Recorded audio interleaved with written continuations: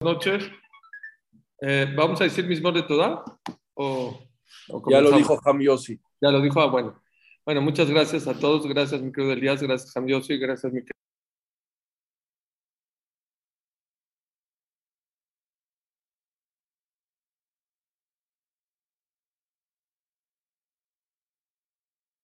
La verdad es que sí corremos un poquito, pero es un zehut siempre poder compartir con ustedes unas cuantas palabras de Torah. Veo muchas caras ahí muy amigas. Muchas gracias a todos. Gracias ayer también por lo que se conectaron. Es impresionante el impacto, mi querido Elías Ham Yossi, lo que hicieron ayer.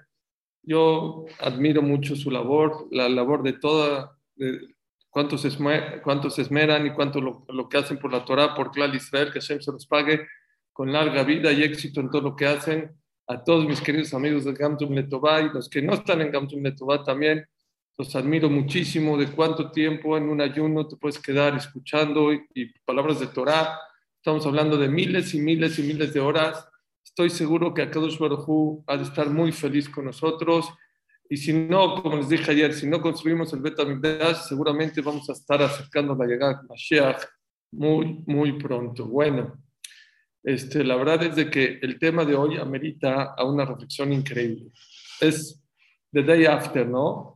El día de hoy quiero platicar con ustedes un tema, una lección muy importante de vida que pienso yo que podemos tener en esta vida.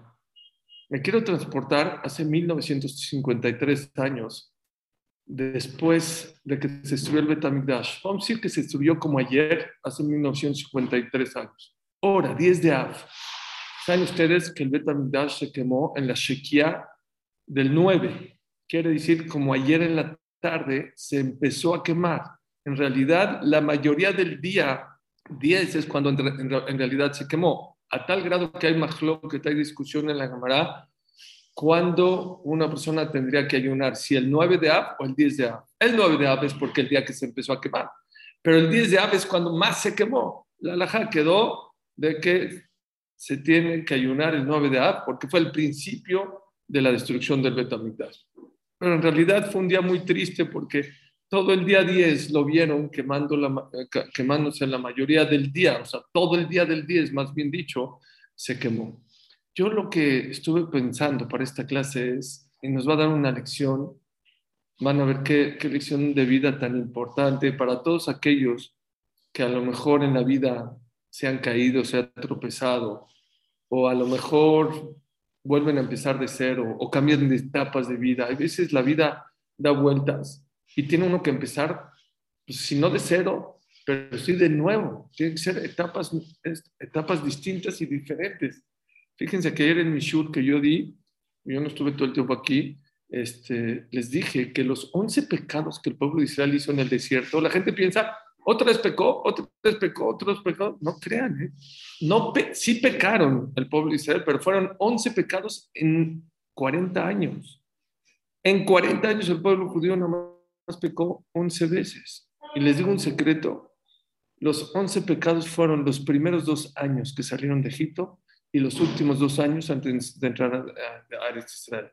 Quiere decir que 36 años no pecaron, no se quejaron, no vieron nada. Todo lo que saben de Korah, de los Meraglim, del agua, todo fue o los primeros 2 años después de haber salido o los últimos 2 la tierra de Israel.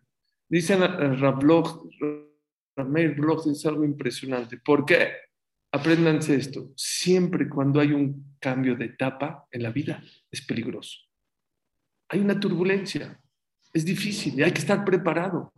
¿Saben cuál es la parte más peligrosa de un cohete? No cuando despega, no cuando aterriza, cuando sale de la atmósfera. Ahí es lo más peligroso de un cohete. Y así es en la vida. Cuando hay un cambio de etapa en la vida, eso es lo más peligroso que puede pasar con la persona. Rav Twersky, en Zichronal Libraja, dice en su libro, por ejemplo, una familia que va a casar un hijo. Tiene puros solteros y va a casar un hijo. Tienen que estar preparados, es una etapa nueva. No nada más el novio y la novia. Obvio que el novio y la novia tienen que pensar y cambiar de mentalidad, seguro, ¿eh? Eso no hay duda. No nada más ellos dos. toda la familia tiene que moverse y cambiar y pensar de otra manera. El papá, la mamá, el suegro, la suegra. Es otra etapa. Ya no puedes ver a tu hijo como el soltero o como el niñito. Ya tienes que cambiar la actitud y la manera de conversar con él y con tu nuera y la manera en cómo se hace la casa. Es una nueva etapa. Lo mismo una pareja que tiene un hijo. Muchas parejas van de maravilla, tienen un bebé y ¿saben qué pasa? Se distorsionan, se vuelven locos. ¿Por qué? Porque es un cambio de etapa. Siempre los cambios de etapas hay que tener cuidado. Dice Raftor, que un ejemplo que me gusta mucho. Con eso, ¿conocen esos móviles que se ponen en las cunas de los bebés con muñequitos? La jirafita y le ponen el elefantito y eso sí. Dice Raftorsky, cuando se mueve el elefante, se mueve nada más el elefante, se mueven todos los animales se mueven. Es lo mismo, cuando alguien de la casa se mueve, entra un nuevo integrante, vamos a hablar cosas positivas, se casó una persona, tuvo un bebé, tuvo un nieto, siempre todo el mundo tiene que cambiar la mentalidad, no puede ser el mismo, pobre de la persona que sea el mismo cuando hay una etapa nueva. Y eso es lo que pasó a Clar Israel. Clar Israel a lo mejor no estaba tan preparado para salir de Egipto y por eso los primeros 2 años les costó. Y se quejaban y habían quejas y habían pecados y habían cosas y había el becerro de oro. Igual los últimos 2 años, como iban a entrar a la tierra de Israel, se empezaron a poner nerviosos y vinieron los problemas. Ok, quiero decirles que hoy, hace 1953 años, empezó una nueva etapa acá para el pueblo de Israel. Hasta ayer era la época del Bet HaMikdash. Saben, el primer Bet HaMikdash duró 410 años. Se destruyó, duró 70 años sin Bet HaMikdash. Y el segundo Bet HaMikdash duró 420 años. Como ayer se destruyó el Bet HaMikdash. Y yo quiero transportarme en las personas inteligentes, porque seguramente había mucho tipo de personas al otro día de Tisha B'Av que opinaban, que decían. Yo quiero compartir con ustedes en esta etapa, esta nueva etapa, al otro día que vieron el Bet HaMikdash destruido. ¿Qué pensaron? ¿O qué tendrían? Si ustedes estuvieran ahí, ¿qué tendrían que pensar? ¿O qué pensarían? Ya no hay Bet HaMikdash, ya no hay Shekhinah, ya no hay Korbanot. Es un cambio drástico en la vida de los judíos. Imagínense, a nosotros nos tocó ahorita en la pandemia que de repente, no sé, yo sentí algo muy feo cuando ya no nos dejaban ir al Bet HaKnesset. De repente estaban todos los Bate Knesiot y rezabas en tu casa y estudiabas en tu casa y gracias a Dios que hubo un Zoom y Gamsum de Tobá, pero fue un cambio drástico, un cambio duro. Yo les digo que hay gente que no se ha recuperado de ese cambio. Hay gente que hasta ayer que yo hablé fuerte en mi shur de toda la gente que no ha regresado al Bet HaKnesset, hay gente que no ha podido regresar al Bet HaKnesset. ¿Cómo puede ser que no ha podido regresar al Bet HaKnesset? Es increíble. ¿Por qué? Ya me acostumbré, ya me acostumbré en la casa y se olvidaron que hay un Bet HaKnesset. Yo les digo, es gente que no estaba preparada. Bar Minan, que no escuchemos, una persona que pierde un familiar, alguien cercano, es lo mismo. La persona tiene que estar listo y preparado para el cambio de etapa. No puede ser la misma persona con la persona que vivía con él o con la persona que no vivía con él. Tienes que estar listo y preparado. Vean el musar tan grande que les voy a decir. Yo creo que son 4 puntos de la gente inteligente, de la gente preparada, después de que se destruyó el Bet HaMikdash. Y eso nos va a enseñar a todos nosotros que Bar Minan en alguna vez o hemos perdido un familiar o nos hemos caído, o muchos de ustedes puede ser que han en la vida vuelto a empezar de cero. Escúchenme, les voy a enseñar lo que la Torah opina cuando una persona de repente se le cae o se divorcia o pierde un familiar o perdió su negocio. Por eso es un shur que yo creo que tiene mucho valor. Vamos a ver qué se hace o qué se tendría que hacer o qué hicieron los jajamim después que, ¡pum!, se les cayó el mundo en cero. Número 1, no sé si ustedes se dieron cuenta que el día de ayer, en Tisha B'Av, se dijo Yeishem, Yeishem Hashem Eborach. Yeishem es cuando es una fiesta, no se dice Ana. ¿Por qué? La Gemara dice y la Halajá dice que Tisha B'Av es un día de fiesta. ¿Me lo pueden explicar? ¿Cómo le puedes llamar un día de fiesta? Moed. Así como hay Pesach, hay Shavuot, hay Sukkot, existe una fiesta que se llama Tisha B'Av. ¿Cómo puede ser? ¿Cómo los Jajamim le pueden llamar a un día que hubo tanta destrucción, que se quemó la casa de Hashem, que se fue la Shekhinah, un día de Moed, de fiesta?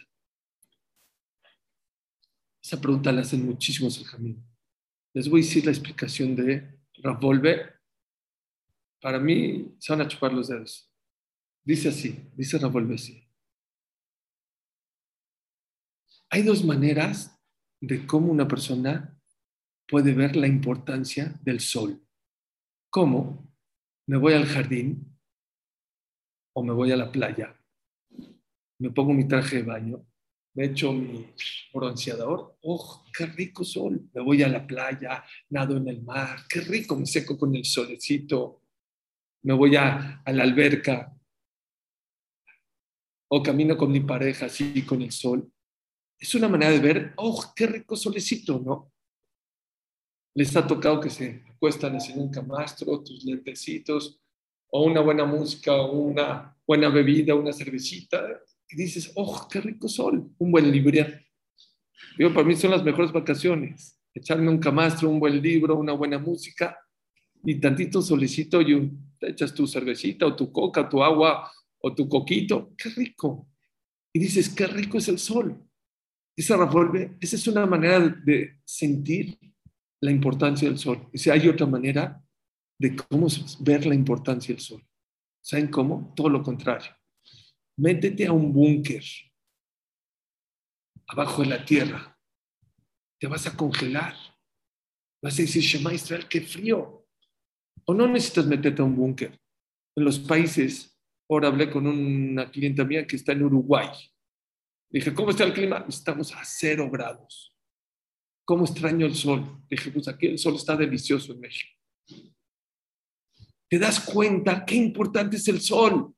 Pero vieron cómo hay dos maneras de ver la importancia del sol. Uno, cuando lo sientes, cuando lo tienes junto de ti, cuando te están pegando sus rayos. Hay otra manera de cómo sentir el sol. ¿Saben cómo se puede sentir el sol?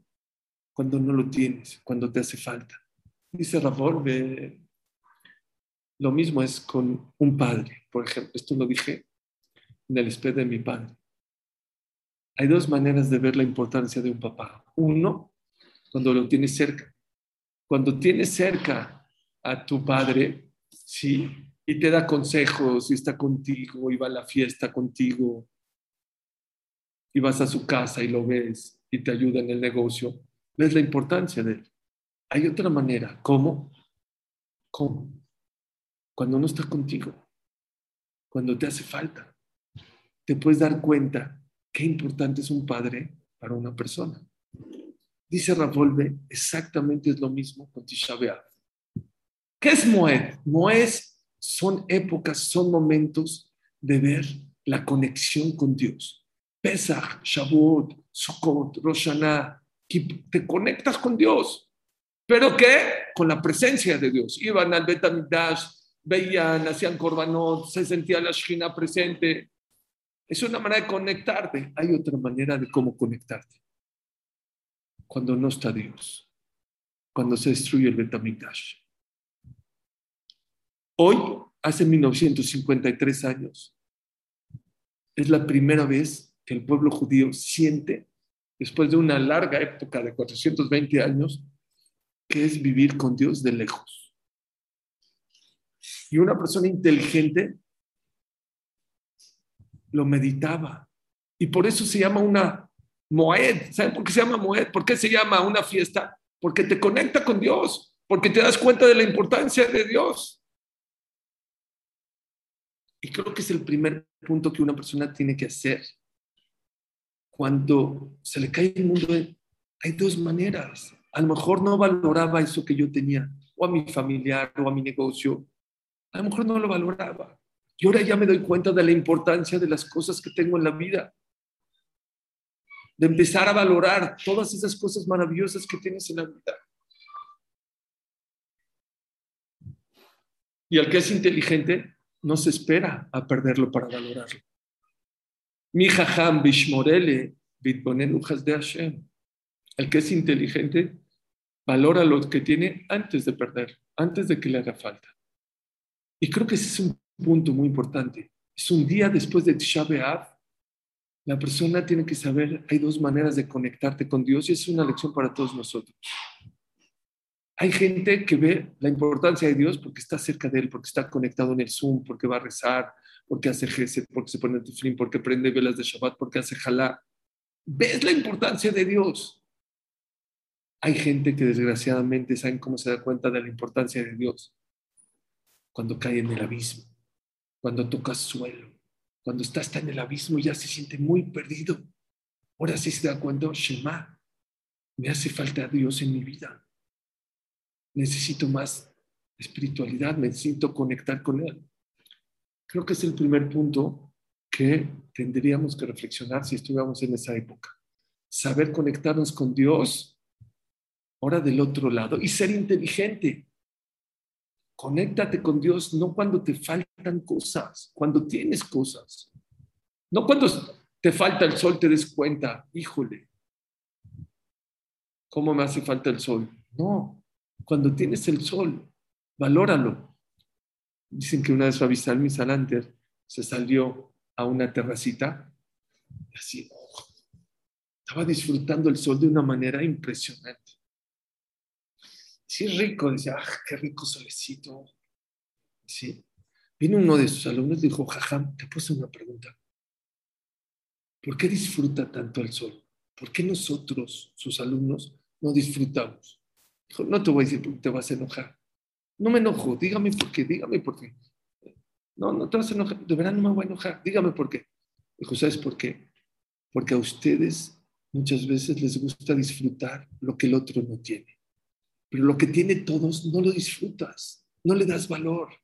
Yo, no me importa que el sol sale para todos y por eso no lo voy a disfrutar. Claro que sí lo voy a disfrutar. Hay mucha gente que viaja en first class y paga 3, 4, 6 veces. Hay veces es comodidad porque vas a viajar 20 horas. Hay veces es un vuelo de 40 minutos, de una hora, que no vale la pena pagar 3 veces. ¿Saben por qué mucha gente paga first class? Porque hay una cortina que divide que hay gente atrás. Mira, yo voy en first class y tú no. Y si no me creen, no quiero generalizar, pero véanle en la cara cuando suban los que subimos a Animal Class o a Second Class, atrás. Y ya están los de First Class, véanle la cara así como que, mire, yo estoy first y tú vas para atrás, para atrás. ¿Ya me entendieron? Pero hay que aprender a valorar, no importa que todo el mundo lo tenga, que el sol sale para todos, no importa, pero tú también lo tienes, aprende a valorar lo que tienes y no te esperes a perderlo. Y les digo una cosa, lo mismo es con Dios, acércate a Dios por las buenas. Sí, puede ser que Dios te da aunque te portas mal, pero hay dos maneras de cómo Dios te da, o porque le caes bien o porque le das lástima. Aprendan eso siempre en la vida. Que siempre Dios te dé porque le caes bien, porque te necesita en el mundo, porque estás haciendo tu misión, porque te necesita como mamá o como papá o como vecina o como amigo o como amiga o como Yehudi, no importa.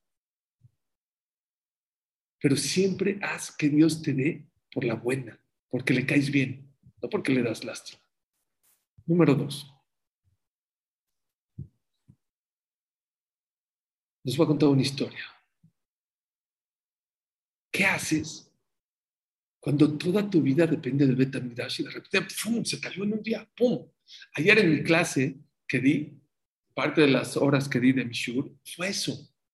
Les voy a decir rápido un resumen. No un resumen, pero la idea principal que quería hablar es de que el Bet HaMikdash no se cae en un día.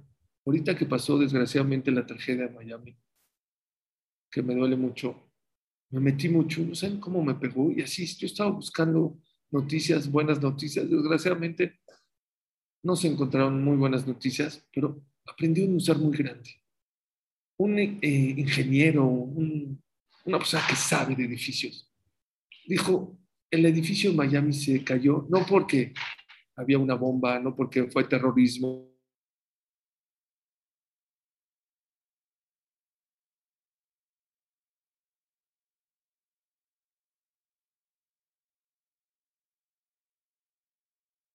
precisamente los que están junto a la playa, junto al mar.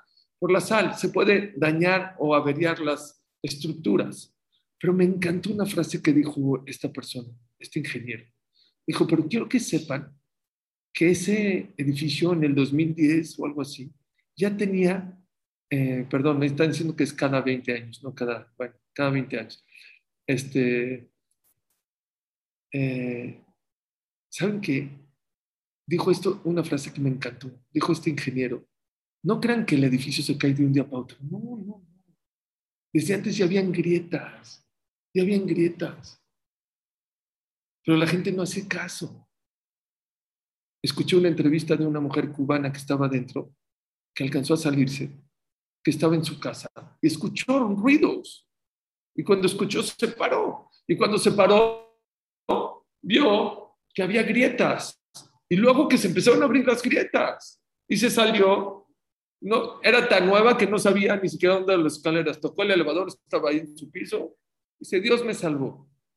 Pero me encantó lo que dijo este ingeniero. Ese edificio ya tenía grietas desde antes. Luego se empezaron a abrir más, más, y luego se cae. Los edificios no se caen de un día para otro. No se espanten. Espántense cuando hay grietas y no le pones atención. Es un pasuk en Shlomo Amelech, Batzlatayim imacham kare. Es un pasuk que dice Shlomo Amelech, Batzlatayim, con la flojera se te cae el techo. Viene tu esposa y te dice, oye, hay una gotera allá arriba. No, no, está bien. Ponle un chicle ahí y ya se cae. Luego dos, tres, hasta que se cae el techo. Y así pasa igualmente con las personas, con las parejas, con las familias, con las comunidades, con los países. Empiezan a haber grietas y empiezan a haber aberraciones. La persona no pone atención que en su matrimonio hay problemas, que en su persona hay problemas, que en su relación con Dios hay problemas. Y el que es inteligente es de Ujajam. ¿Quién es el sabio? Arrueta Nolad, el que ve el futuro. Entonces ese es el punto número uno. Número dos, la Gemara dice, esto ni lo dije ayer, se los voy a decir a ustedes. La Gemara dice que 40 años antes de la destrucción del Betamigdash, 40 años antes, en la noche se cerraba el Betamigdash, se abrían solitas las puertas todos los días. Todos los días se abrían. Decía un rab, no me acuerdo, un emorá, decía, Hashem quiere destruir el Betamigdash. Está abriendo las puertas para que entre. 40 años y el pueblo no se dio cuenta. Los últimos 40 años murieron más de 210 Kohanim Gedolim en el Kodesh HaKodashim. 210 Kohanim. Entraba uno, se moría. No, a mí no me va a tocar. Entonces, oye, ¿no te das cuenta de las grietas? Y así pasa con nosotros. Dios te manda alarmas, te manda señales y muchas veces no te das cuenta en su relación con Él, en tu pareja, en tus hijos. ¿Por qué te tardas tanto en actuar con tus hijos? ¿Por qué llegas con el jajam too late? O con el psicólogo. ¿Por qué? ¿Por qué? ¿Por qué hay parejas que vienen con los jamín cuando ya no hay lo que hacer? ¿Por qué no pones atención?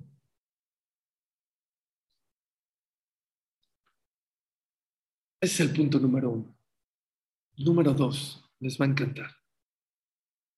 El Rav de Ponovich, Rav Shlomo Kahneman, Zichrono Libraja. Él vivía en Ponovich. Ponovich no era una yeshiva. Ponovich era una ciudad en Rusia. Vinieron los nazis, y le mataron a su esposa, casi todos sus hijos y a toda su comunidad de 3,000 integrantes. ¿Saben qué es eso? 3,000 personas. Llegó a Eretz Israel. ¿Y qué dijo? Se paró en un terreno ahí en Bnei Brak. Estoy hablando en los años 44, 45, por ahí, 46 a lo mejor. Había hambre en Israel. Creo que en todo Israel había a lo mejor 200 Bajurei Yeshiva. Dijo que Hitler le había destruido una comunidad de 3,000 integrantes, que él va a ser una yeshiva de 3,000 integrantes. No me están entendiendo. Es 10 veces más o 15 veces más de los Bajurí Yeshiva que habían en todo Israel. La gente sabe que decía, pobrecito, ya está loco, le mataron a su esposa, a casi todos sus hijos, Jacito, pobrecito. No nada más hizo eso, hizo 10 orfanatorios, porque se dio cuenta que llegó a Israel mucha gente sin papá y sin mamá. Y se preocupó por hacer 10 o 12 orfanatorios. Ya les he contado. Miren qué Yehudí a los 60, 70 años. Y en una vez que estaba viendo un tubo ahí del techo, le dijo a Rav Lorenz, dijo, no me gusta ese tubo porque estaba como angustiado que en un orfanatorio no estaba bien el tubo puesto. Y el Rav Lorenz se le queda viendo y le dice, ¿le puedo hacer una pregunta, jajam? Sí, dime. Un hombre que le mataron a su esposa y a todos sus hijos y a toda su comunidad, su preocupación es el tubo. Dígame la verdad, ¿esta es su preocupación? Como diciendo, ¿qué te pasa? ¿Saben qué le contestó? Y esta es una respuesta para todos nosotros en la vida. ¿Saben qué le dijo? Dijo, tienes razón. Alguien que le pasa una destrucción como la que le pasó a él, hay dos caminos. Uno, tirarte a la cama y llorar y deprimirte. La otra es volver a empezar de cero. Para mí la primera no es opción. Para el Yehudí no puede ser opción la primera. Tienes que aprender a volver a empezar de cero, otra vez, con lo que hay, no importa. ¿Y saben de dónde aprendió? Rav Shlomo Kahneman, de Rabbi Akiva. Rabbi Akiva se tardó en hacer a sus alumnos 24 años. No vino a su casa, no vio a su esposa 24 años. Se dice muy fácil, pero estoy seguro que hay mucha gente aquí que ni siquiera tiene la edad de 24 años. 24 años es algo, es toda una vida. ¿Y saben en cuánto tiempo perdió Rabbi Akiva a sus 24,000 alumnos? 3 meses. En 3 meses, Rabbi Akiva. Una toalla. En 3 meses, Rabbi Akiva de Pesach a Shavuot, menos, en 50 días. En Lag BaOmer, aquí dice 33 días. Perdió 24,000 alumnos. ¿Qué dice la Gemara? ¿Qué hizo Rabbi Akiva? Les voy a leer rápido la Gemara en Masejet Yevamot. Dice la Gemara en Masejet Yevamot. Amru Shne Masar Zugim Talmidim Ayul Rabbi Akiva. Rabbi Akiva tenía 12,000 parejas. Bekulam Metu Beperkejat. Todos fallecieron en una época. Mi peneo Shalom Agu Kabot Zebazé. Ya sabemos por qué no se respetaban unos a los otros. Vaya Olam Shamem. Y el mundo estaba desolado. Achevar Rabbi Akiva Tzarrabeteno Shevadon. Vean. Esto es lo que me vuelve loco Rabbi Akiva. Perdió a sus 24,000 alumnos. No había más alumnos. Donde él vivía ya no había más. Se murieron todos. ¿Qué hizo? Se deprimió, se tiró a la cama. ¿Qué dijo? Bueno, caparata bonot. ¿Se quejó? Ni se quejó, ni se enojó. Ni dijo caparata bonot. No dijo eso. Él puede haber dicho, bueno, mira Shamaim y ya. Se va al Bet Midrash a estudiar. Se fue al sur. No había camión, no había coche. En burro, en caballo. No sé cuántos días tardó en llegar al sur. Y ya llegó y dijo, ay, Baruch Hashem. Ya encontré, Baruch Hashem, alumnos. ¿Cuántos alumnos encontró? De 24,000. ¿Cuántos? 5. ¿Saben qué es 5 alumnos? Imagínense una persona que tiene una empresa de 24,000 trabajadores y quebró. Y después de quebrar, en su país ya no hay, tiene que irse a otro país. Y va a otro país y le dice a su esposa, ya encontré un trabajo, Baruch Hashem, ya tengo un trabajo. ¿De cuánto? 5 trabajadores. 5 trabajadores. ¿Saben qué? Vean 2 musarim. Uno, lo que hizo el Rav de Ponovich. Se acabaron 24,000. Ni modo. Volver a empezar. Oye, pero son 5. Son 5. Nada más 5 alumnos de 24,000. ¿Y qué edad tenía Rabbi Akiva? Si empezó a los 40, más 24, que se tardó en hacerlos, 64. Y de la Gemara Mashma no se ve que fue luego. Se ve que a lo mejor tenía 70 años el rabino. ¿Y qué dijo? No se tiró a la cama, sino volvió a empezar. Hema Karuben Afalu, dice David Amelech, todos los demás pueblos se caen, se tropezan, no se vuelvan a levantar. Vanachnu, nosotros, cuando nos caemos, los Yudim nos caemos, Kam Manitodat, nos volvemos a parar y motivados. Es increíble. Ahora mandé una reflexión, yo mando una reflexión diaria pequeña, muy pequeña. Les mandé una hora de Rav Noach Weinberg. Dice Rav Noach Weinberg, una de las cualidades más grandes del pueblo de Israel, que cuando se iban al exilio, vamos a decir que tienen su Beta Knesset, su Tevilá, su Kashrut, tienen su Atzalá, tiene el comité de Gesed. Es increíble cómo el pueblo judío se fue al exilio y luego, a donde se haya ido, a Marruecos, a España, a Europa, a América, a donde va, en muy poco tiempo, el pueblo judío otra vez ya tenía su tevilá, su mikve, ya tenía su kashrut, ya tenía su gente de la Hebra Kadishá o la gente de Gesed. Es increíble cómo el pueblo de Israel se renueva tan rápido. No se cae, no se tira a la cama. Pero ¿saben qué se aprende de Rabbi Akiva? A mí me sorprende Rabbi Akiva la cantidad de alumnos. De 24,000 a 5. Deprime. La verdad. Imagínate ahorita de Gamsum de Tobá, de 300 y pico que tenemos, 3 alumnos. Está duro, está difícil.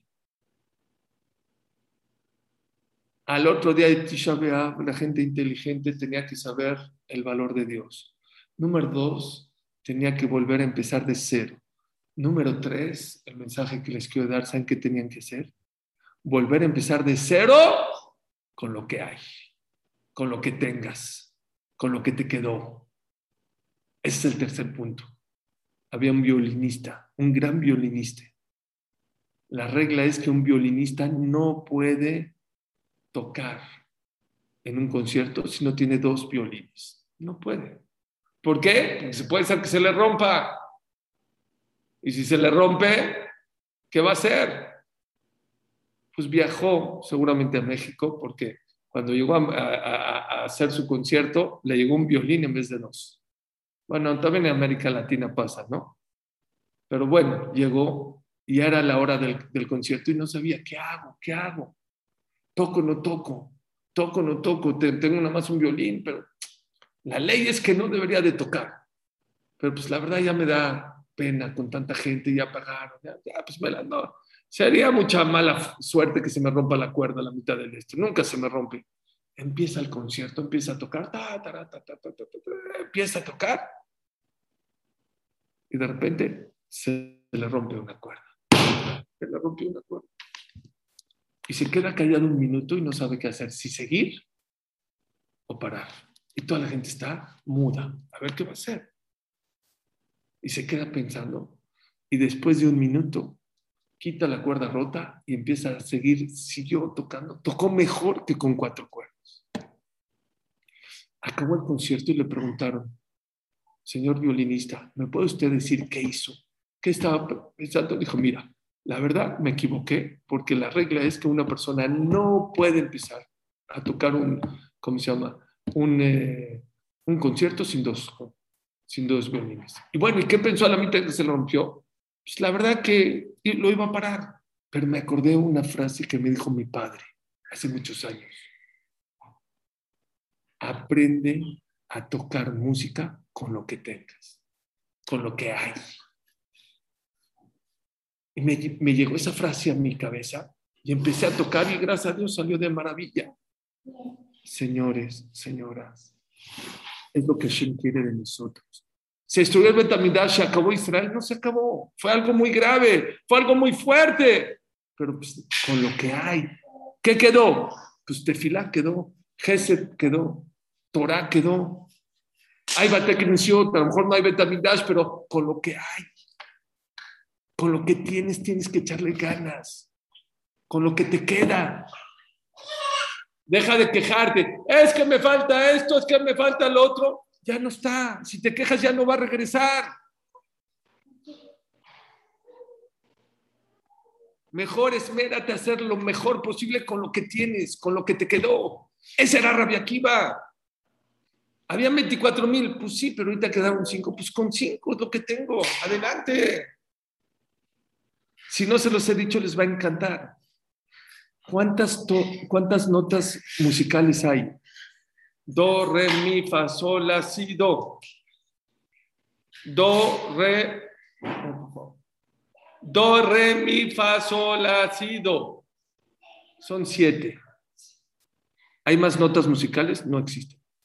¿Cuántas miles o millones de melodías hay con esas 7 notas? Hay rock, hay baladas, hay no sé, guapachosas aquí en México, hay cumbias, hay música clásica. Toda la música que escuchan ustedes, sus hijos, sus nietos, los rockeros, los mariachis, todos, ¿saben de dónde sacaron toda la música? De 7 notas musicales. ¿Y saben por qué? Pues porque es lo que hay. Y como es lo que hay, se la ingenian. ¿Qué musar tan grande? Y eso es lo que la Torah nos ha enseñado. Se estudió el Bet HaMikdash y ayer nos sentamos y lloramos. Y les dije ayer en la clase, Shlomo Amelech dice, hay tiempos para llorar y hay tiempos para reír. Dice Rashi, ¿cuántos tiempos para llorar? Ayer. En Tisha B'Av había que sentarnos a llorar. Pero si tú abres la Gemara, le bajó 2 rayitas. La Gemara no dice llora en Tisha B'Av. La Gemara dice, le cambió el texto. Desde que entra el mes de Av, se disminuye en alegría. ¿Por qué? Si Shlomo Amelech dice, en Tisha B'Av hay que llorar. ¿Por qué la Gemara le cambió? Les digo la contestación que yo vi. Lo correcto, la verdad, era, como dice Shlomo Amelech, hay que llorar en Tisha B'Av. Porque todas las tragedias que hay en el pueblo de Israel, todos se concentran y dieron un día para pensar y reflexionar y llorar por todas las tragedias que han pasado en el año y en toda la historia de Klal Israel en un día. En un día se acabó. Porque si vamos a hacer luto por todas las tragedias que nos pasaron, tendríamos que hacer luto todo el año, porque todo el año nos han pasado cosas. En vez de eso, Jamim dijeron, no queremos. En un día en Tisha B'Av. Y entonces, ¿por qué la Gemara le cambió? En vez de decir, se llora en Tisha B'Av, le bajamos a la alegría. Vio una explicación increíble. Le dio miedo a los Jajamim, después de 1000 años, que Shlomo Amelech, que la gente se quede triste y deprimida. Si le hacemos caso a Shlomo Amelech y lloramos un día, a lo mejor te las hijas te quedas deprimido, le cambiaron el texto los Jajamim. Disminuyen la alegría para que no te vas a deprimir, para que no te quedes triste con lo que tienes. Ya no hay Bet HaMikdash, pues hay Bate Knesiot, hay Bet Midrash, hay libros, hay clases de Zoom, con lo que hay. Qué importante es que la persona valore. ¿Saben ustedes que Shlomo Amelech? Todo el mundo sabe Shlomo Amelech. Que sepan que hay una opinión en la Gemara que al final de sus días, antes gobernaba sobre todo el mundo, luego sobre Israel, luego sobre Jerusalén, dice Gemara, y hay una opinión que dice que al final, por cierto episodio que pasó con él, se quedó pobre y era dueño de su bastón, decía. Y Shlomo Amelech gobernaba sobre su bastón. Y pregunta a Rav Shmulevitz, ¿gobernar sobre un país, sobre un estado, sobre 3 estados, sobre un bastón? Sí, Shlomo Amelech decía, es lo que tengo, es lo que hay, pero es mío, yo gobierno sobre él. Antes gobernaba sobre todo el mundo, ahorita Dios quiso que gobierne sobre esto. Qué importante concepto de vida. 120 años todos, pero cambia, la vida cambia. A veces estás aquí, a veces acá, a veces aquí. Con lo que tengas tienes que aprender a salir adelante. Eso fue lo que hizo el Rav de Ponovich, eso fue lo que hizo Rabbi Akiva. Y es lo que nos enseña la Torah. Y la persona inteligente, al otro día de Tisha B'Av, es lo que tenía que hacer. Y es más, la Gemara en Makot al final cuenta que Rabbi Akiva estaba con sus amigos pasando por las piedras del Bet HaMikdash. Estaban ahí destruidos, todavía salía un mito. Y salió un zorro. Y los amigos de Rabbi Akiva estaban llorando. Y Rabbi Akiva se estaba riendo. Y le dicen, ¿de qué te ríes? Y les dijo, ¿y ustedes de qué lloran? Dice, ¿cómo de qué lloramos? Un lugar donde es el Kodesh Kodashim, donde si entraba un Kohen Gadol con un pecado se moría, entraba con cadenas. Ahorita están saliendo zorros, ratones, ratas. Por eso lloramos. Rabbi Akiva, ¿qué dijo?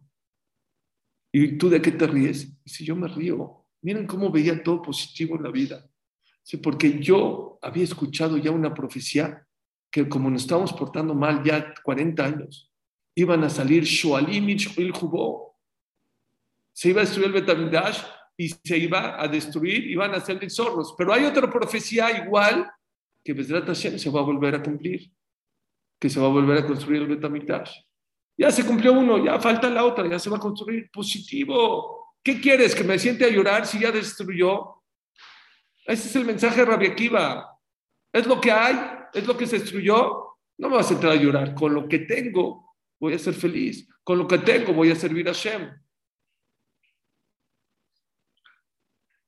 Y eso es lo que yo creo una persona tiene que hacer cuando se le cayó su negocio, cuando se cayó su vida, cuando se divorció, cuando perdió lo aleno, Barminan, a un hijo, a un pariente. Con lo que hay tienes que seguir, no te puedes parar. El yudí no se va a tirar a la cama. Tiene que volver a empezar. Pero falta un punto que quiero hablar con ustedes. Muy importante. Se necesita conectarte con Dios, ver la importancia de la conexión con Dios. Número 2, no echarte a la cama, volver a empezar. Les digo un secreto. Puede ser que la gente que se deprime y se tira a la cama no es porque de verdad esté deprimido, porque es más fácil, porque es un flojo. Por eso lo hace. No es porque de verdad, porque es más fácil decir, ya se me acabó la vida, y ya me tiro a la cama. Claro que es más fácil que volver a empezar de cero. Chequen, a lo mejor no es tanto la tristeza, sino más la flojera de volver a empezar otra vez de cero. Yo conozco gente que hace 30, 40 años cerró su fábrica, pero podías haber volver a empezado, eras joven, tenías... No, ya mi fábrica ya se cayó, me robaron. Está bien, te robaron, no te robaron, pero puedes volver a empezar de cero. Y con lo que hay, con lo que tienes, a lo mejor antes tenías 24,000 trabajadores. Bueno, pero Baruch Hashem ahorita tienes 5, pero son 5 trabajadores y tienes una empresa y es lo que hay, no importa, sigue adelante. Pero tiene que ir estos 3 ingredientes con un ingrediente más. ¿Saben cómo se llama? Tefilá. Tefilá. Siempre que nos pasan cosas difíciles, siempre que hay cambios, siempre la persona tiene que pedir tefilá. Llegó una persona con un cajón y le dijo, oiga, Jajam, que llevaba 17 años sin hijos. Jajam, 17 años, ya es mucho. ¿Saben qué le contestó? Dígame algo bueno. Dijo, ¿te digo algo bueno? Sí, haz tefilá. No, ya, Jajam, de verdad, haz tefilá, hazme caso, haz tefilá. No te puedo mentir, es lo mejor.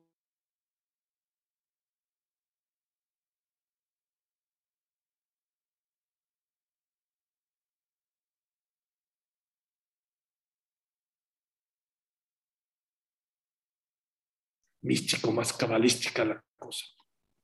Está bien. Llegó a las 12, le tocó la puerta. Jam, ¿qué? Ven, súbete a mi coche. Se subió a su coche. Jam, ¿dónde vamos? Ahorita vas a ver.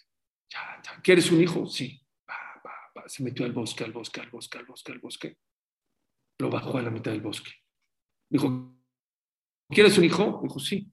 Ahorita vengo. Platica con Dios y dile por qué quieres un hijo. Nos vemos en media hora. ¿Está bien? No, Jajam, no se vaya, no me deja. ¿Quieres un hijo o no? Órale. Se fue media hora el Jajam, a los 30 minutos regresa. Dijo, ¿ya pediste? Ya. No lo vio así como que, ¿cómo se dice? Se desahogó con Dios. Dijo, ¿quieres un hijo o no? Dijo, sí, Jajam, pide con todo el corazón. Rompe tu corazón y platica con Dios y explica al que llevas 17 años sin hijos, que necesitas un hijo. Regresó en media hora. Se fue otra media hora, regresó, estaba empapado. Dijo, ahora sí, súbete al coche. Se subió al coche. ¿Y ahora dónde, Ham? A tu casa. ¿Cómo? ¿Ya es todo? Sí, es todo. Vete a tu casa. ¿Ham es todo? Sí. A los 9 meses tuvo un bebé. Cuando vino un gran speaker a México, se llama Rav Shlomo Levenstein, le dije, Jajam, le voy a contar una historia para que usted la cuente en Israel. Y le conté esta historia y se rió. Me dijo, te voy a decir la verdad, esa historia ya me la sabía. Y yo la conté, como ahorita, en un camp de muchachos en Israel. Cuando acabé de contar esa historia, se paró un muchacho y me abrazó, me dijo, esa historia que está contando era de mi papá y mi mamá. Y ese muchacho que nació soy yo. Pero todavía no acaba ahí la historia, para que me entiendan. Lo que es el koach de la tefilá cuando es de corazón. Conté esa historia aquí en México, en Cuernavaca, perdón, en un Shavuot. Shavuot se desvela toda la noche. Yo doy shur toda la noche. Y estoy hablando justo de la historia de la persona que no tiene hijos. Tengo un amigo que es sobrino del señor Benny Cherem, que está aquí escuchado de Emily. Y estaba a la mitad de mi clase, a la mitad de 2, 3 de la mañana, y de repente se sale de la clase. Dije, bueno, pues muchos se salen porque están cansados. Y ya a la hora regresa. No me dijo nada. Ya acabó el shur, Shavuot. Pasaron 2 semanas. Tenía que ir a dar un shur, me acuerdo, 9, yo les dije que iba a llegar 9:40, 9:30, ya todo el mundo estaba sentado. Llegué 9:35 y me está esperando mi querido amigo Abud afuera. Me dijo, Suri, no puedes entrar, necesito contarte algo muy fuerte. Dijo, por favor, ya no me digas cosas fuertes, necesito dar un shur, dame chance. Suri, te tengo que contar, pero es que tengo shur, después shur. No. Bueno, a ver, dime. Dice, ¿te acuerdas que contaste la historia del bosque y eso? Sí. ¿Y te acuerdas que yo estaba en tu shur y me salí a la mitad, a las 2 de la mañana de tu shur? Sí, me acuerdo. ¿Te fuiste a dormir? No me fui a dormir. Dice, mi esposa no tenía hijos, no tenía hijos. Nos dijo el doctor, ¿sabes qué? Yo creo que ya necesita un tratamiento porque no veo que puedas tener hijos. Ya, la próxima vez, ya vente para acá, te voy a hacer no sé, después de la regla, no sé cómo es el asunto, ya te voy a hacer. Y cuando hoy escuché tu historia, en Cuernavaca es bosque, es como tipo bosque, hay jardines. Me salí al jardín, al bosque, a la oscuridad, 2 de la mañana, y empecé a platicar con Hashem. Y empecé a llorar, y pedí por el Mashiach, y pedí por mi esposa, y por mucha gente que no puede tener hijos. Pa. Dijo, Suri, eres el primero que sabes. Quiero decirte que mi esposa está embarazada. Shema Israel, qué fuerte. Pero no acaba ahí la historia. Sigue más. No una, 2 gemelas, sin tratamiento. Y no acaba ahí. Subió al Sefer Torah a ponerle el nombre de sus hijas cuando nació. ¿Y qué porción de Torah le tocó? Le man saper shevir jolaretz. Para que vayas y le cuentes mi nombre, dice Dios, a toda la tierra. Ve y cuéntale a todo mundo que cuando una persona se tefila con corazón, Akadosh Baruj Hu contesta. No importa la situación que tengas, no importa. No tienes 24,000 alumnos o 5 alumnos. ¿Saben qué salió de los 5 alumnos de Rabbi Akiva? Rabbi Shimon Bar Yochai, Rabbi Meir, Balanés. A lo mejor Rabbi Shimon Bar Yochai solito valía más que 24. No solito. La Gemara dice que Rabbi Shimon Bar Yochai podía evitar el castigo de toda la generación. Pesaba lo que una generación entera pesaba. Pero se necesita tefilá de corazón. Se necesita tefilá. Dice el pasuk que en la mañana decimos, Arjef pija maleo, ensancha tu boca y te la voy a llenar. Así dice Dios.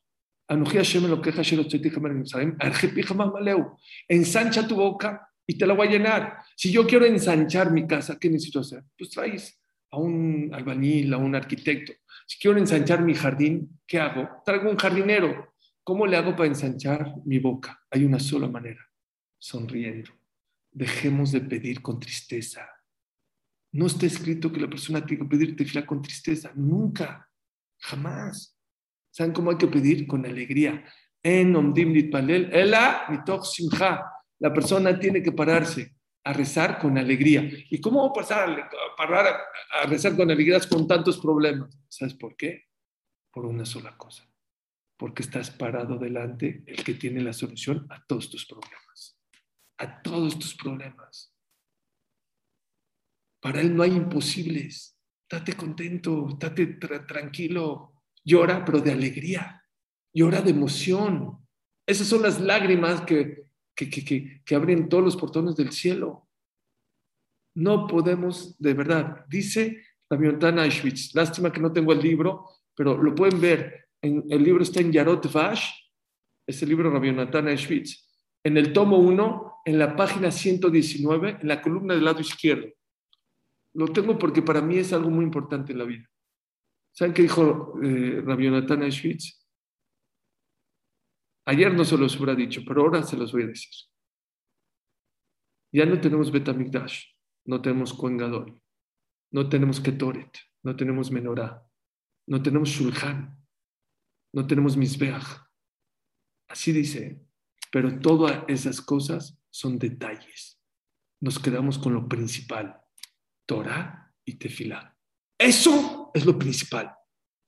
Agárrate de eso, conéctate de eso, conéctate a Boreolam por medio de la Tefilá.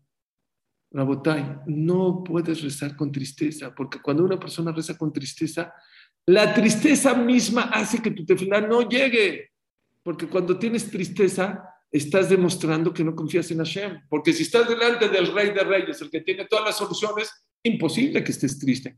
Entonces eso le quita la fuerza a tu tefilá. Por eso es muy, muy importante que la persona haga tefilá. No sé si se los conté, y si no, si ya se los conté para repasarlo. Y si no se los conté, les va a fascinar este mase. ¿Les conté el mase del carrito de la policía? No. Bueno, entonces agárrense la silla. Para que vean lo que es la tefilá de un niño. 2. Elías, ya sé que ya me prendiste la cámara, ya tengo que acabar, pero tú me invitaste, ahora te aguantas. 2 más sin, pero se van a volver locos, locos. Escucha, por favor. Qué bárbaro. Llegó una señora, esto lo oí de Rav Widerman, dijo, este masé hay que tenerlo y repasarlo muchas veces, por lo menos 3 veces. Dijo así, había una señora que le dijo a su esposo, oye, es Shabbat mañana, era jueves, no seas mala, hermano, no seas malo, ve a la Macolet y cómprame, no sé, jalot, algo para Shabbat. Dijo, está bien, con mucho gusto, pues algo del colel, te lo compro. Está ahí, vio un carrito de policía, de juguete de policía. Y de repente, como que le llamaba el carrito. Él iba por el pan y no por un carrito. Tiene un hijo de 7, 8 años. Dijo, ¿sabes qué? Se lo compro a mi hijo Shlomo. Se lo compro. No sé cómo se llama, Abby, no sé cómo se llama. Lo echó al carrito ya. Llegó a la casa y le dijo a su esposa, ¿compraste todo? Sí, aquí está, mira, esto. Ay, ¿qué crees? Le compré a Shlomo este carrito de policía. Se espantó. ¿Qué? ¿Qué? ¿Por qué? ¿Por qué se lo compraste? No, pero cálmate, es un carrito, no es de verdad, ¿no? ¿Qué? No me costó muy caro. Pero, no, pero dime por qué se lo compraste. Cálmate, ya, no me costó mucho. Dime por qué, pero ¿qué pasó? Cuéntame. Digo la verdad, no sé, como que me llamaba el carrito y ya lo traje.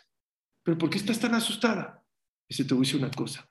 Antes de que Abby o Shlomi se vaya a dormir, le conté, miren qué señora tan inteligente, le conté a Abby que la vecina que estaba enferma, dijimos Teilín por ella, que estaba en el hospital, ya se curó y ya está en la casa, para enseñarle cómo las tefilot sirvan. Hay gente que le cuenta a sus hijos, está muriendo a esta Teilín, ¿qué pasó? Se murió. Hoy está muriendo. Entonces, ¿qué le estás enseñando a tus hijos? Que el Teilín nada más mata a la gente, que no vive. Esta señora es al revés. Le dice a su hijo cuando sí sirve el Teilín, que sí sirvió. Se quedó el niño así pensando. Dijo, mami, ¿te puedo hacer una pregunta? Y si yo pido tefila para algo, no es para enfermedad, para otras cosas que yo necesito. Hashem contesta la tefila. Dijo, claro, mi rey.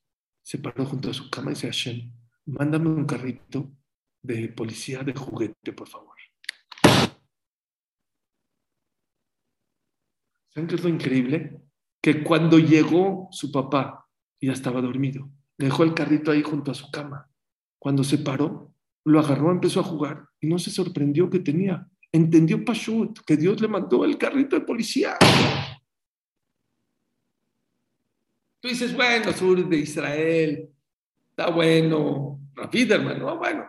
Les voy a contar uno de Mexico City. Mexico City, mucho más fuerte. Bueno, para mí mucho más fuerte. En México, en Shabbat, en los Bate Knesset, es muy común que hay minyan juvenil para niños, les dan rifas, les dan chocolates. Entonces, hay un Bet Knesset muy conocido aquí en México, se llama Bet Eliau Fasja. Es un Bet Knesset donde hay muchísima gente. Y hay un señor que se dedica a los niños, que hace las rifas, que compra los juguetes, que les da chocolates. Y todo el mundo, todos los niños lo quieren mucho. Y de repente, Motzai Shabbat, se hace la rifa. Se rifan balones, se rifan guantes, se rifan cochecitos. De repente, acaba la rifa, acaba Arvit, y ve uno de los niños de 9 años o 10 años rezando con una cabana y no paraba de llorar, no paraba de llorar. Era su amigo del Señor. Dijo, bueno, ahorita que empieza la rifa va a parar. Empieza la rifa, no acaba. Acaba la rifa, no acaba. Dijo, yo lo voy a esperar, qué raro, ¿por qué está? A lo mejor algo le hicieron, ¿no? Ya después de un ratito acabó la mirada, se acercó él y dijo, ¿qué es Kipur o qué pasó? Se lo empezó a vacilar el señor que hace las rifas. Dijo, no, no, no. Dijo, ¿qué pasó? Dijo, no, no, nada. No, dime, a ver qué pasó. Dijo, no, es que yo te quiero mucho. Ah, sí, gracias, sí. Y yo no sabía que tú no tienes hijos. Y me enteré hoy que no tienes hijos. Y dije, ¿cómo un hombre tan bueno, Hashem no le ha mandado hijos?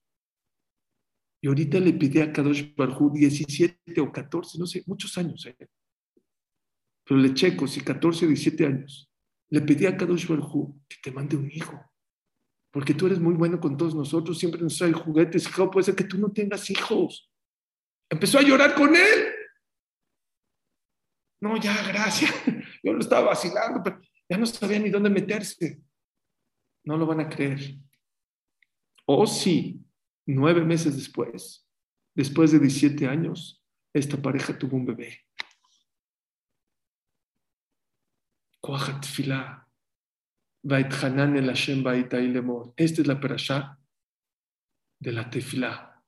Perdón, Jamiosi. Uno más, es un Zohar Kadosh. Él ya se me apagó la cámara. Sin límites, Jajam. Es que está impresionante. Voy a Escuchen, por favor. apagarlo, que lo prendo para que veas lo emocionado que estoy, no para que termine. Escucha, Elías, escucha, por favor. Dice el Zohar Kadosh. En esta perashá Bait Hanan, cuando una persona hace una tefila, sube al Shamaim y dice, toca, toca, toca, toca, toca, toca el cielo, hasta que le abre. Así dice el Zohar Kadosh. En esta parasha en Beit Hanan, no existe una tefila que una yehudí haga que se vaya a la basura. No existe. No existe. Afilu dice el Chochmat Manoach, la gran Masejet Barajot, Davav Amud Aleph. Afilu, una persona que no puso kabaná, estaba pensando en su negocio, estaba pensando en sus cosas personales, no puso kabaná, como perico. No sube esa tefila, pero no se va a la basura, se queda flotando. ¿Hasta cuándo? Hasta que vengas y hagas una tefila con fuerza. No nada más sube esa, empuja todas esas que se quedan flotando. Pregunta, ¿cómo el Zohar Kadosh se atreve a decirme que una tefila siempre se recibe? Justo en esta parashá Beit Hanan, Moshe Rabenu le pidió a Hashem 515 veces a Hashem para entrar a Israel. Y entró a Israel, no entró a Israel. Entonces, como el Zohar Kadosh en esta perashá, si es en Perashat Bereshit que Hashem le contestó a Abraham su tefilá y le mandó a Sara un hijo, está bien. Aquí en esta, el Zohar Kadosh se atreve a hablar en Perashat Beit Hanan, donde dice claramente que Moshe no entró a Israel. Escuché hace muchos años de Raf Menashe, Efrati, me parece. Algo increíble, dice así. Dice el Zohar Kadosh, no existe una tefilá que Hashem no le abra la puerta allá en el cielo. Ah, pero Moshe, Ya voy a decir lo que pasó con Moshe. Hashem habló con Moshe y dijo, ¿sabes qué? Ya me ganaste una tefila más y entras a Eretz Israel. Nada más una cosa, Moshe. Si entras a Eretz Israel, ¿te vas a morir en Eretz Israel? Pues sí, Hashem, pues sí. Y si te mueres en Israel, pues te voy a enterrar en Israel. Pues sí. Dice Hashem, pues sí. Pues que sepas que si te entierro en Eretz Israel, cuando venga el Mashiach y venga la resurrección de los muertos, solamente voy a parar a los muertos de Eretz Israel. Pero los que se murieron y fueron enterrados fuera de Israel, no van a entrar, no tienen zehut. Pero si tú te mueres afuera de Israel, te voy a enterrar fuera de Israel. Y si te entierro fuera de Israel, te voy a parar. ¿Cómo a ti no te voy a parar en la resurrección de los muertos? Y por tus zehut, Moshe, de que te voy a parar después de 120, después de que venga el Mashiach, voy a parar a todos los que estén enterrados fuera de Israel y los voy a meter a Eretz Israel junto contigo. ¿Qué dice el Zohar? ¿Se cumplió la tefilá de Moshe, sí o no? Claro que se cumplió. No ahorita. Y no para él, para todo Klal Israel, para todos los que están en Juzlares, todos los que están fuera de Israel. A Kadosh Baruj Hu les contesta sus tefilot. Acabo con un ejemplo para que me lo entiendan. Llegó una persona a Liverpool o a Falabella, allá en América Latina, a comprar un traje. Este está cuadrado, este no está fit, este me queda ancho, este está muy claro, este está muy oscuro. Pero había promoción, pues no podía llevarse, no podía. Llegó un viejito, una persona anciana, como estaba en promoción, 10 trajes, se llevó 10 trajes. Pagó, ya se iba, dijo, no se vaya. ¿Quieres que compre más o qué? ¿Cómo le hizo? Yo llevo aquí una hora, este no me queda, este está cuadrado. Usted en un segundo los echó, pagó y se los lleva 10 trajes, ¿cómo le hace? Oiga lo que le dijo, ay hijo, tú eres joven. Tú tienes 14, 16 años. Si no te queda el traje, lo tiras a la basura. Yo no tengo problema. No me queda a mí, a mi hijo. No a mi otro hijo. No a mi nieto. No a mi bisnieto. No tengo problema. Dice el Magid Miduvna, cuando una persona, esa tefilá no le sirvió para ese momento, te servirá para otra ocasión. No te sirvió para otra ocasión, para otra ocasión. No para ti, para tu hijo. No para tu nieto. No para tu bisnieto. Pediste para que tu esposa no vaya a abortar y abortó y ya no se embarazó. No te preocupes, eso le va a servir para tu hija o para tu nieta o para otra ocasión. Acuérdense, cada vez que se paren a rezar a Hashem Sefatay Tiftach, que sepas, eso que estás pidiendo jamás va a llegar vacieza. Va a tocar hasta que el Kosh Baruj Hu le va a abrir. Ojalá después the day after, al otro día de Tisha B'Av, hay todavía mucho. No tenemos Betamidrash. Sí, de verdad no tenemos. Pero aprendimos lo que vale el Betamidrash. Aprendimos lo que es la cercanía a Dios. Aprendimos que tenemos que seguir en la vida y no nos podemos tirar a la cama. Aprendimos que tenemos que seguir con lo que tenemos. Aunque es abismal la diferencia entre 24,000 y 5, hay que seguir en la vida. Y por último, hay que hacerle mucha tefilá a Kadosh Baruj Hu para que no nos deje solos, para que nos dé fuerzas y podamos otra vez volver a llegar a tener éxito en todo lo que hacemos. Muchas gracias a todos, gracias por conectarse, que Hashem los cuide y los proteja y los bendiga y que Bezrat Hashem a Kadosh Baruj Hu Yomana Tarotenu Dai y nos veamos Bezrat Hashem pronto con la llegada de Mashiach, Sitkenu, Imberabe, Amenu. Amén, amén. Se me olvidó decirles que este shur fue para Rafa Shlema de Moshe Ben Reina, también de Daniela, Sara, Bat, Sofía y Betok Shar Moisés. Muchas gracias a todos. Fíjate que no querías dar este shur y te voy a dar algo que te va a dar mucho sentido.